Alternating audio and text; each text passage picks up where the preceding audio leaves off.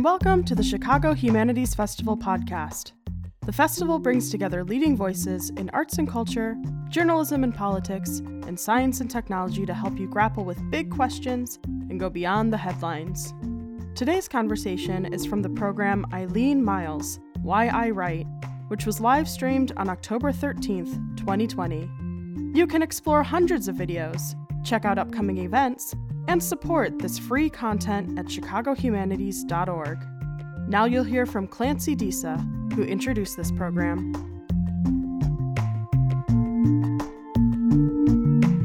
Hello, and welcome to the Chicago Humanities Festival, and today's program, Lynn Tillman in conversation with Eileen Myles.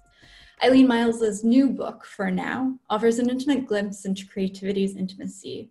With erudition and wit, Myles recounts their early years as an awakening writer, revealing the nature of writing as presence in time.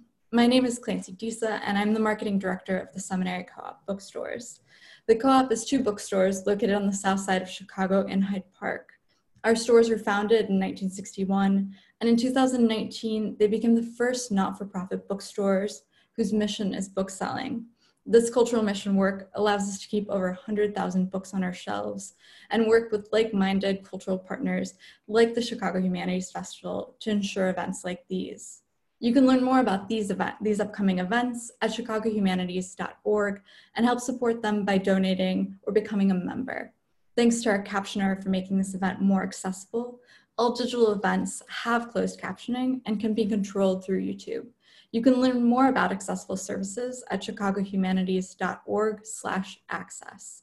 This week's programs are presented with the support of Southwest Airlines. Please help me welcome Lynn Tillman and Eileen Myles. Eileen, it's good to see you again. Great to see you, Lionel. For Now is a really special book. It's I read it in basically one gulp. Yay. And didn't want it to end, which, as you know, is the mark of a good book. And I was very, very struck with how you wrote about this impossible subject, why I write, because it is impossible. And you circle around it, and the circle gets larger, and then it gets smaller, and it's kind of like an accordion. But the accordion, of course, needs breath, has this breath, and it has also depth. So one of the first things I wanted to ask you about, or talk to you about, because I'm trying not to be an interviewer, but a conversationalist, is this concept of copying. And that fascinated me because the idea that writing is something that copies reality or copies fantasy, and that writing as a copy is always related to drawing, which was an early love of yours. So I wondered if you could just talk a little bit more about this idea of copying rather than, let's say, originality. Well, I think it's funny. I think the whole idea of copying actually came out of being a writer who teaches writing sometimes, because I'm always flailing around trying to think of things to do with them. And I taught a lot of undergraduates over the years. And in a way, you just wanted to get people up and running in the act of writing. And I think people have a tendency to get really internal, and kind of talk about what they're worrying about, or have grand ideas about what writing is or what literature is. And so there's just always a lot of kind of fog, I think, in the early practices of writers. And so one of the things that I had them do early on, I'm not even sure where I got the idea, was to turn on a bit of a film that, I mean, any film is interesting, but I had a few particular films that I like to use. The Golem, like an early silent film, and a cut from Lenny, like a stripper, and then a piece from Chantal Ackerman with people coming and going from buildings. And I basically told them to look at this and just copy. Just say what you cannot impose any thoughts whatsoever, but of course you will, but that you really are just simply dictating what is appearing on the screen. And it doesn't have to be narrative. It can be anything that's going by. And so it can be that cat, it can be a shadow, it can be, but it's like you're just simply reporting. And it was so successful. And I started to realize to what extent writers, like I think Kafka's America, a book that I love so much, it turns out came out of copying. He had never been to America. He just watched newsreels. And so if you look at the book, it really has this literal quality of being there and literally kind of copying an image as a way of reporting what something is or what's happening. And so I think so in a way it was a retroactive practice. And I started to think that a lot of my own early ways of teaching myself to write, I would go to workshops and they would give little assignments, and then I would start to play and give myself assignments. And sometimes they would just be as dumb as open the refrigerator and just say what's in there, making lists, making ornate lists, and I started to think, because I am like a art school wannabe, that every exposure I had to very rudimentary practice in art school, there were so often, it's not exactly conceptual, but there were so often just exercises that were practices of saying what's there. And I felt like writers don't really have much experience at that. We're supposed to kind of know what writing is already, and there's no studio where we kind of get our chops. And so I think by forcing myself and forcing people that I was trying to teach writing to like do something as basic as saying what's there, it just became a huge part of what I do and always do. And as a writer too, I mean, I certainly, I use Eileen as a character a lot. And what I started to realize, the saving grace for myself, and this really leads into this book, was to have something else to look at and to talk about. And so I blah, blah, blah, blah, and then that tree outside the window, and then lean on the tree. And also part of that was the experience of being an art writer. And the editor of Art in America once saying to me, when in doubt, lean on the information. And what does that mean? And she was like, describe, Right, and so right. I think it's a very core gift or a very core practice in writing. But I started to understand that on so many levels, that's what I was always doing. I thought of the word register. You're in a sense, you're registering what's outside you. Mm-hmm. And having students do that and recognizing that in a way, writing is part of a kind of registration of events. And when I did do some art classes, 2 years of them, or 3 years at Hunter College as my minor, and doing a life drawing class was revelatory for me. I was the only non-art major in there. I'd never done anything like this, but having to draw an object or a body in front of you forces you to look, to observe, in a way that I think is critically important. And I think all writers should be aware of that, that way of making art, of really looking and seeing.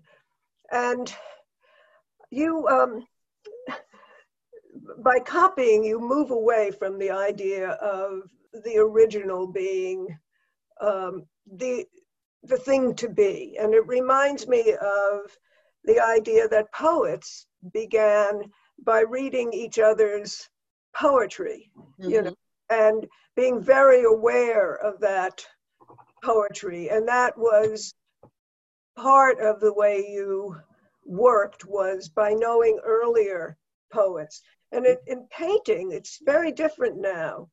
But if you look at an exhibition of a retrospective of Mondrian, his earliest paintings are still lifes, or he gets from so-called realism to the work that we know him for, these geometric pieces. And so you use a phrase, and I just wanted to get to it, that I absolutely love. You say, you talk about the perversity of the original. And this comes along with a very interesting part of your book. Well, actually, all the parts of your book are very interesting. Where early on, when you began writing poems, you didn't want to make copies. Mm-hmm. And so it's funny that we're talking about copying, but then in your own practice early on, you only wanted the original, and you kept it in a trunk or a box. Uh-huh. And I wondered if you would talk about, I'm so interested in this idea that you didn't want to make a second copy of it.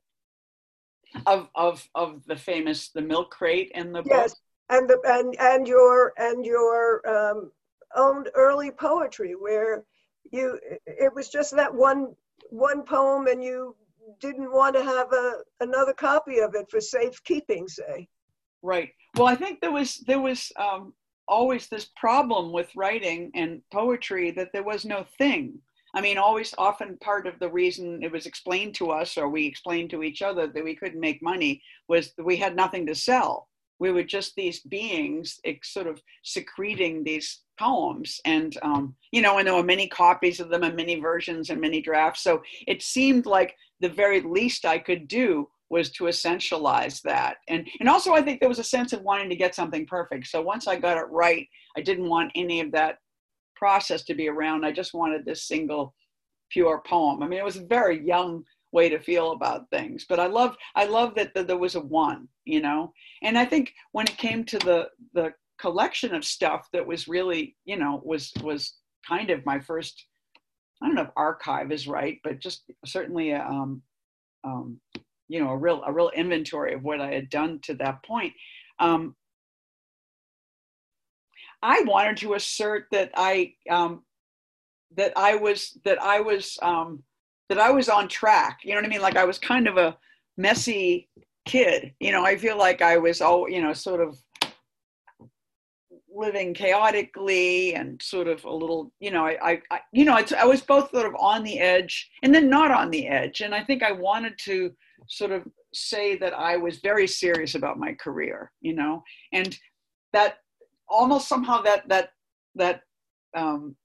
sense of that need to assert my seriousness meant that I have this archive, I have this single copy of what I have done, and I know value, and I would never lose this. I mean, in retrospect, I mean, I'm not even sure it's so interesting. It's kind of insane, but I just felt like in my desire to be kind of, like when I was growing up, we had a big family next door, and they always had dolls with heads off. I mean, it was just like very punk rock in retrospect, but it was sort of like my family prided ourselves. It was a class thing, kind of, at being very neat and very orderly. And we, it wasn't true at all about who we were, but there was this need to assert this simplicity of knowing what we had, and that we would take care of our toys, and we were good people. And so I just thought, who would need a copy of the most important thing you own?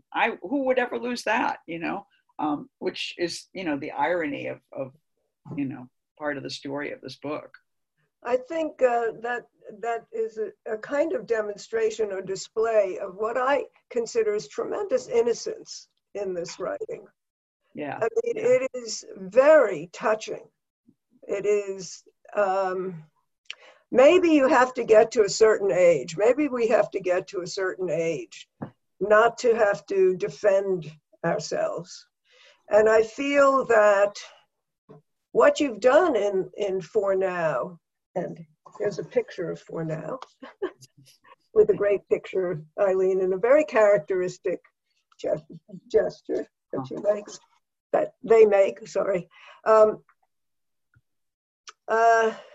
I went into another track thinking of that. Yeah. But the innocence is so powerful.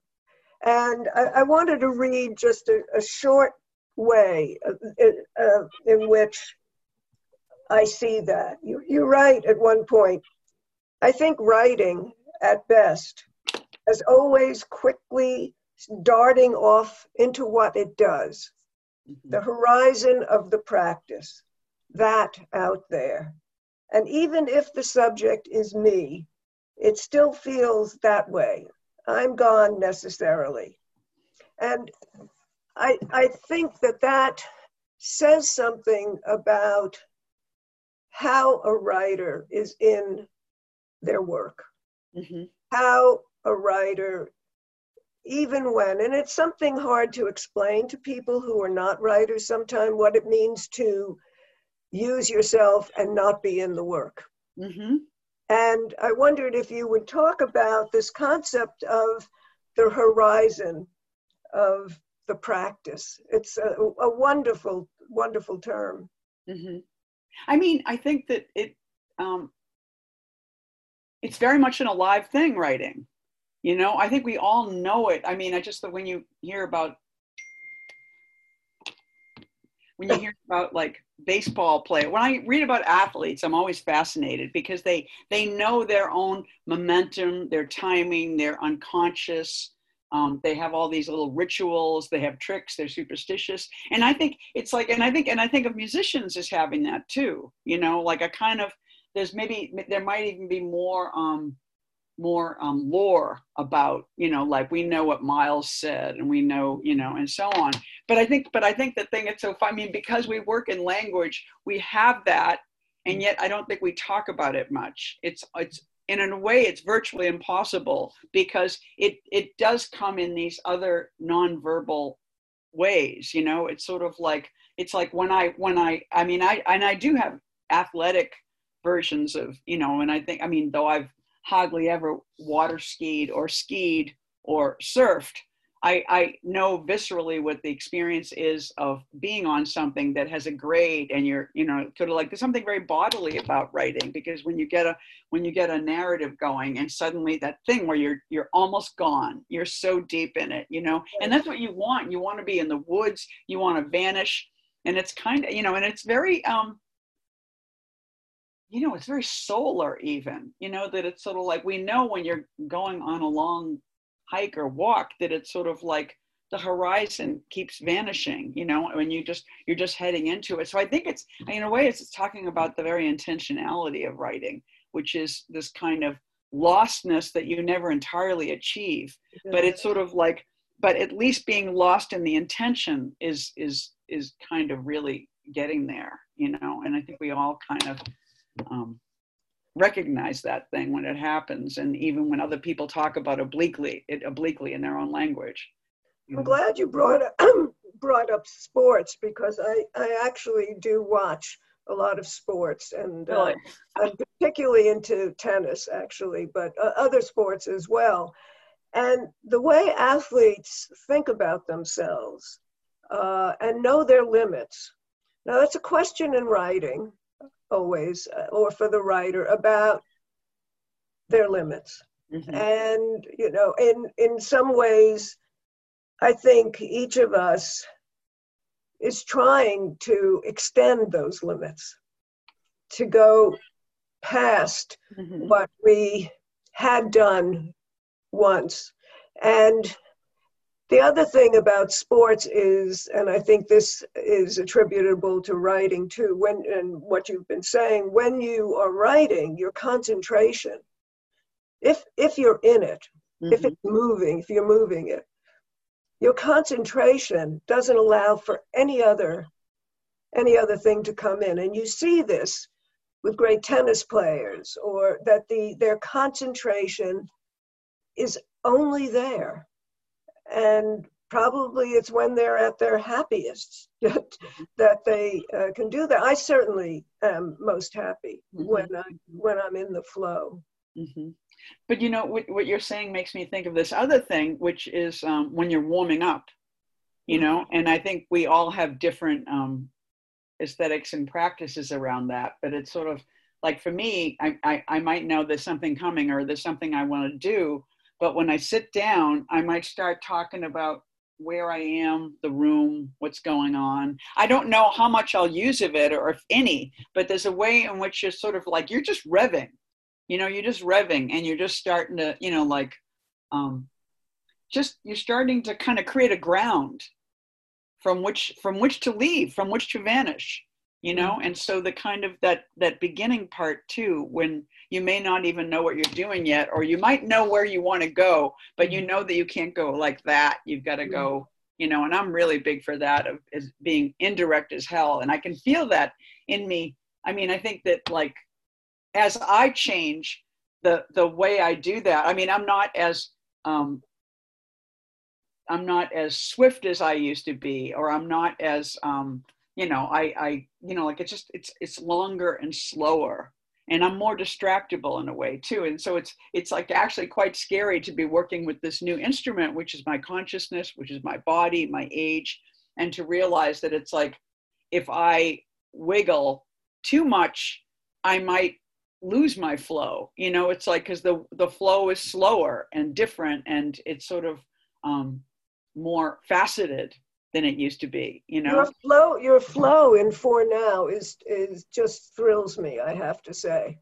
And I was reading it now, because you excuse me, often don't use commas, and there are ways in which your writing reminded me of Stein's prose.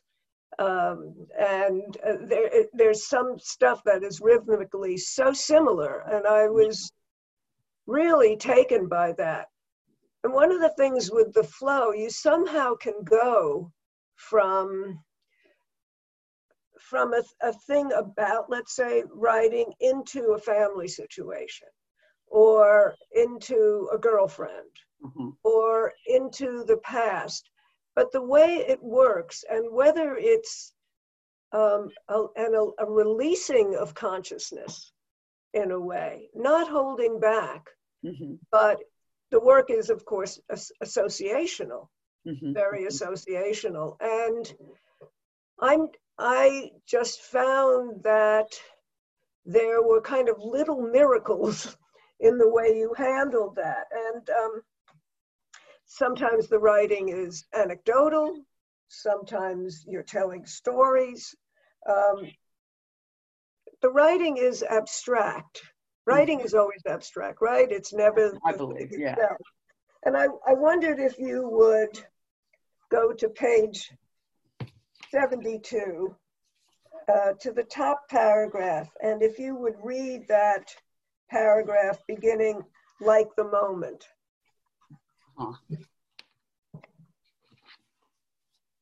And I have to say, it's funny about this, what I'm describing here, strangely, must be the most significant thing that ever happened to me. Learning to ride a bike was really becoming something else as a human being, you know, like becoming vehicular. It's very weird, but I think it endlessly applies to all other kinds of learning, I think.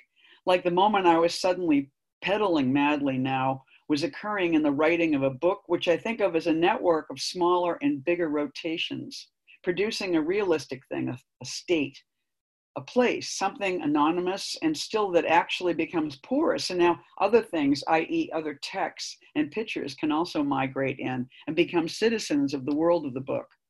These outer texts becoming inner produces a kind of bump, like I referred to in sound recordings before. You can tell by the different fabric of this writing or assertion that it's definitely not from here, but that difference makes here real. In a way, I think it's when writing becomes a political act. Now this is such a dense yet flowing bunch of sentences, couple of sentences. And this notion of real and here and political act, I wondered if you just talk a little bit more about that, moving from peddling.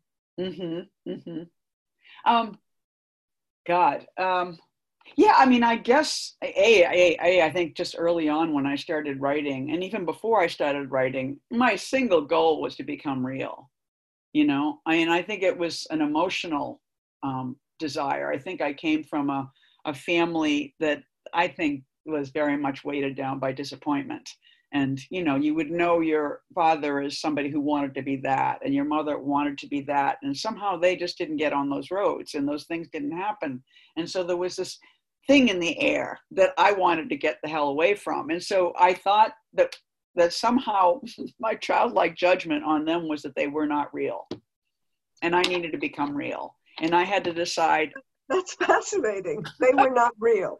They didn't ever get to be real, you know?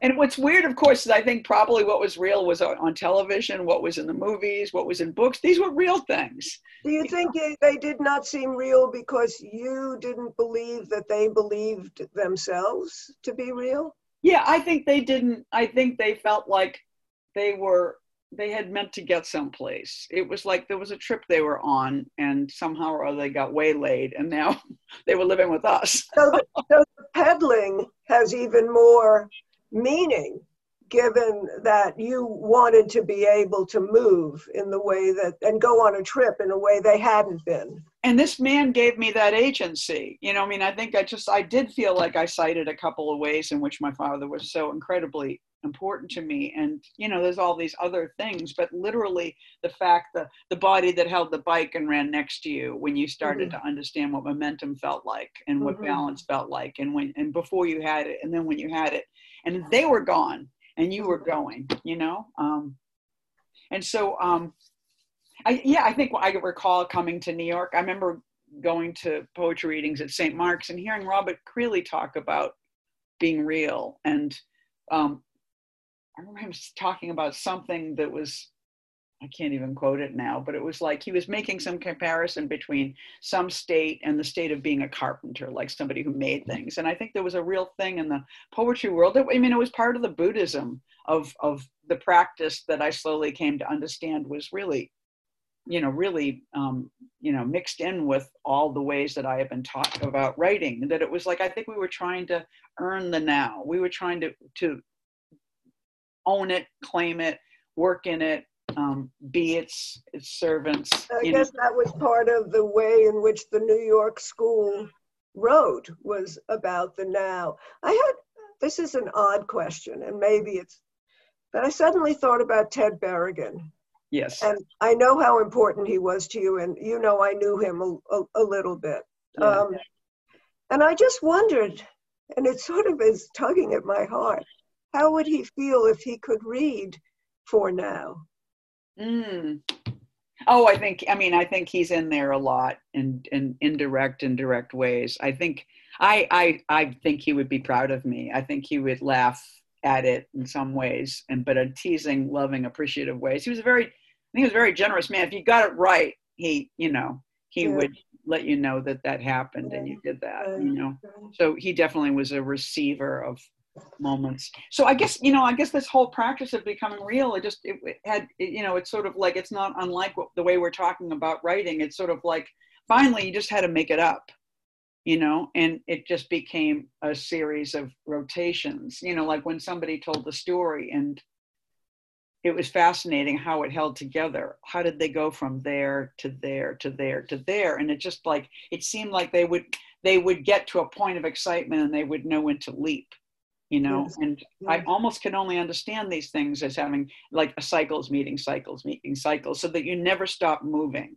You just jump onto something. It's sort of like trying to ford a river, and it's sort of like suddenly what you're on is sinking, and you're like, well, I can get onto that, and you jump over there. I remember years ago when we were at the Veselka, this cafe or in East Village, where we often would meet. This was before You're Selected had come out. It was about 5 years before. And you said, it's really important that my selected poems come out. Mm-hmm. Really, really important. And I didn't realize the extent to which, and you really wanted it to be published well. And it reminds me of your keeping only the original. And I didn't fully understand or even half understand what it would mean to have the selected come out. And you write about it in For Now, how important it was. And it was. And as soon as it came out, things changed in your life, I think.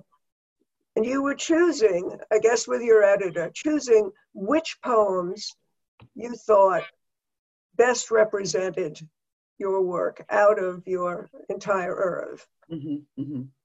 And that experience, bringing out that book, from that moment on, your career, such as one calls it, a career, moved a lot, moved a lot. And that's so interesting to me because I'm not in the poetry world. I'm affiliated, let's say, with it. And certainly poetry is important to me. But as a novelist and short story writer, that kind of thing doesn't have the same impact. Mm-hmm. Maybe the collected stories of, when Lydia Davis's collected stories came out, I think that was very important. Mm-hmm. Now, this is sort of outside the notion of why I write, but it also speaks to how writing is communicated into the world. Mm-hmm. I think your need to communicate, and that's what I feel reading for now, is very strong. Mm-hmm. Very, very strong. And I just wondered what you, or even I, or other writers, that propulsion to communicate. Mm-hmm. It's an unusual one. Do you mean in all of us, or in? In you, it's very, very, very strong.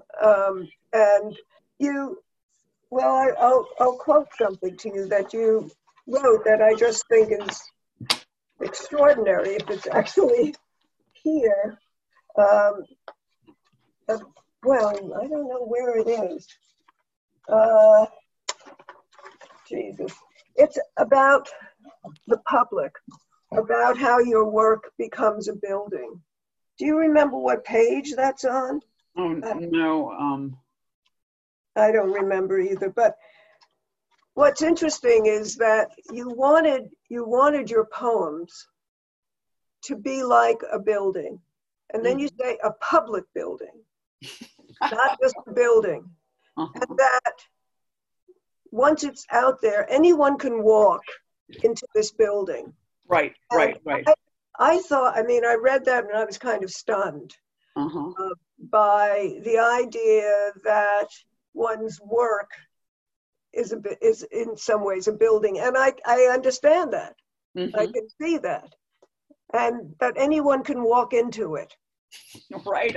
I was, how it is with certain lines. It was fun to write that. I thought that thought. I was like, I can shed that thought and say that. Yes. And I think that is true.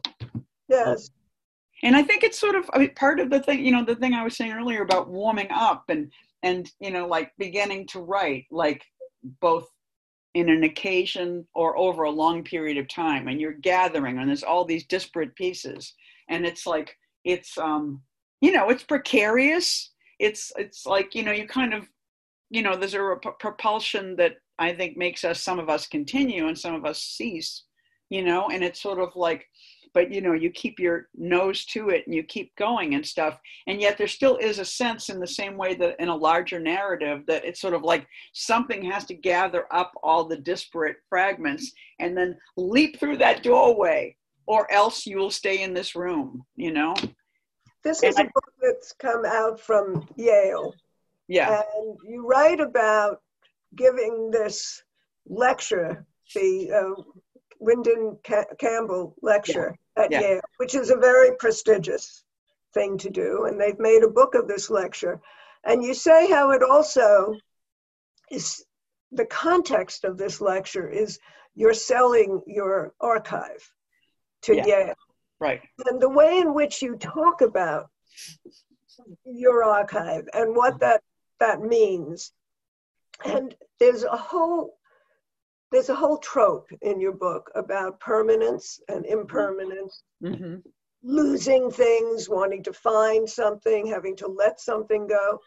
And suddenly here's your work in an archive. And you talk about it, that it's buried. And I wondered how that affects your writing, thinking about that image of burial. Right. I mean, I think I'm just about passing through it. And I think one of the really lucky things of this book, I mean, it was sort of, I don't even know how related it was that I was invited to give this talk, and in the year or two before I had sold my archive. You know, I mean, these two facts were next to each other, but maybe not one bred the other exactly. But it was an opportunity, of course, to state and shed the creepiness of this being kind of buried alive. Your work, all your scraps, all your crap is somehow now saved. And now what do we do with this? You know, this kind of, this continuing body that writes notebooks and fills things. And you know, and there was a lot of wariness of it. And I feel like, and I really, you know, I gave the talk, and then I was a little bit like, oh, fuck, now I've got to give them the additional 13,000 words. And I definitely dragged the reader through this torture with me of having to complete the book.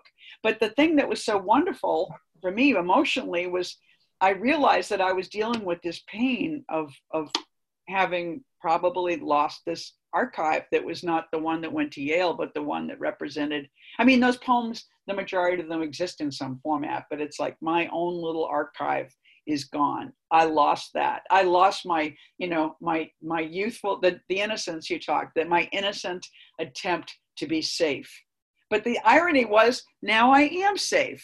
So that thing that it's almost like that little boat that I made to get to here sunk, but now I'm here. And I started to realize that part of what I got to let go of now is that the proof doesn't need to exist anymore. I want to read you. Go ahead. I want to read you something you wrote about this archive. Before I sold anything, I already started to feel the creeping value of the past. Mm-hmm. Creeping value of the past is so super great. And the new place the past was playing in the present. Intuitively, I had always known to save things, but temperamentally, I am the opposite and felt compelled to create a radiant whole. And this idea of a radiant whole appears a couple of times in the text. And that sense that if you keep it temporary, if you don't stabilize everything, if you say it's not going to be held together somewhere, this radiant whole, it's a kind of almost religious image. Yeah, right. I wondered if you'd talk about that a little. I mean, I suppose, any piece of paper could be, you know, obviously punched through, and it's sort of like, and depending where you put it, the light can come through. So I think there's a sense that it's an escape hatch, but at what point does it just become a piece of wreckage and something that's lying on the street and nobody, not even you, knows what it is? So I think there was a sense of, like, you know, porousness and everything, where the opening at the end of the cave and the end of the tunnel, and it's just like that there is, you know, it's, and I think when you're leaping around and writing and getting to the next place, it's sort of like that thing is part of what empowers you, you know, that sort of, I think there's an order of light that we kind of travel through. It's so oxymoronic, radiant whole. And yes, it is. And there is something in your work that uses oxymorons in a very exciting way. And the word radiant always makes me think of Keith Haring. Yeah. And of course, it just, you know, it adheres to him still now that he's gone, and it preceded that, so that it was almost like he was making his own way while he was still with us. Yes. I wondered, I think we're going to have to end soon, I'm not sure, but I wondered if there were some other things you wanted to say about For Now. For instance, I'm very curious, of course, now a leading question, about you know, you write in many different places. You talk about, I realized how place is very important to you. Yeah. Very important to you, and keeping your apartment or not, and what home is. Mm-hmm. And I wondered if you wanted to talk about place in your poems, place as a psychological issue for Mm-hmm. you. I mean, this book was, again, a lucky, well, I don't know if that's the way I want that sentence to fall, but I mean, the challenge of this lecture and this commission was to talk about how I write that was so weighty and so kind of like, oh, you know, how can I talk about that? But the beautiful accident, which was that at that time, my landlord was trying to take my home away from me, which is such a desperate and literal struggle. And so it's just like having that as an object that I could flee to gave me a way to talk more abstractly about things that I felt awkward about, you know, like this practice that we're talking about, and how do we ever talk about this practice? But the fact that there was a literal there, you know, it's like we all know that famous line of Gertrude Stein's, there was no there. And no matter what I think about my apartment, there is a there, you know, it's sort of like, it's such a there, you know, it's sort of like, it seems to be something that grew out of my body because I've spent so much of my life here. And so it's funny that I often even come into this space very excited because I know what, you know, like I'm just finishing an essay about Moira Davey and Peter Hujar, you know, and it's like, oh, how great. There they are pinned to the wall. I mean, I decided to install them in my building. I printed out the whole fucking show. I put it out in the halls. I just tried. Where is the show? It was in Berlin in February. And weirdly, I think it was a bit of a victim of the pandemic because it was up for a couple of weeks and then it had to close. And I think it did open later on, but it was like, it was slightly abstracted. And then there was there's the living woman and the dead man. And so it's just interesting. But I mention it only to say that having, I think, finished it pretty much, I'm dying to get the hell out of here. You know, it's almost like I know what I'm working on next and I need to get my body out of the space.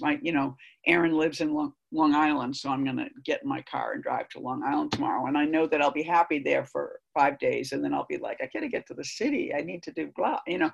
So I think our little shells kind of make things possible and then make things impossible, you know. And I think so much, you know, Texas is so perfect for me because it has nothing to do with me, you know. It's just, it's not my landscape. It's not New York. It's not the East Coast. It's as other as you could get. And so it just feels so open. Do you always know what you're going to do next, Eileen?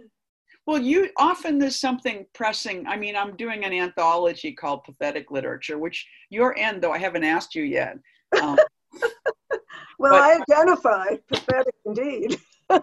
Yeah, I think everything that I love is pathetic. And, you know, it's all in a novel that I'll be getting, you know, once I get pathetic literature out of the way, I return to the novel. But as we know, and things come up, people ask us to do things, we need to make money, or things are appealing. And then for me, poetry just kind of just litters the landscape beautifully. Well, it's the way you think. I think it's the way you think. I think one of the ways in which I really respond to your work is that this is a form, this poem is thinking. This is a thinking poem. Yeah. It illustrates the fact that, in fact, I am thinking. Yes. Well, and many people aren't, including our, you know, infector in chief right now. Wow. How can we, a person who gets on a balcony, I mean, Mussolini, I'm glad they said Mussolini. He gets up on the balcony and he takes off his mask. What are you? Yeah. He's not from any planet I ever want to recognize. No, and love that New York just kind of pushed him out. Yes. You know, he's not ours in any way. No, he's not. Is there anything else that you want to? No. I'm just so grateful to have had, I mean, we haven't seen each other for a while, and it's just I thought, well, I'm in a cafe with Lynn, even though, are you in Hudson? I'm in Hudson, and you're on East 3rd Street? I am right now, yeah. And so it's just, thank you so much for this generous visit. And you guys in Chicago, we love you. And I love seeing you grow up. It's just such a pleasure for me to talk to you. And now I'm going to want more, Eileen. More talk. Yeah, let's do it. Let's do it. No.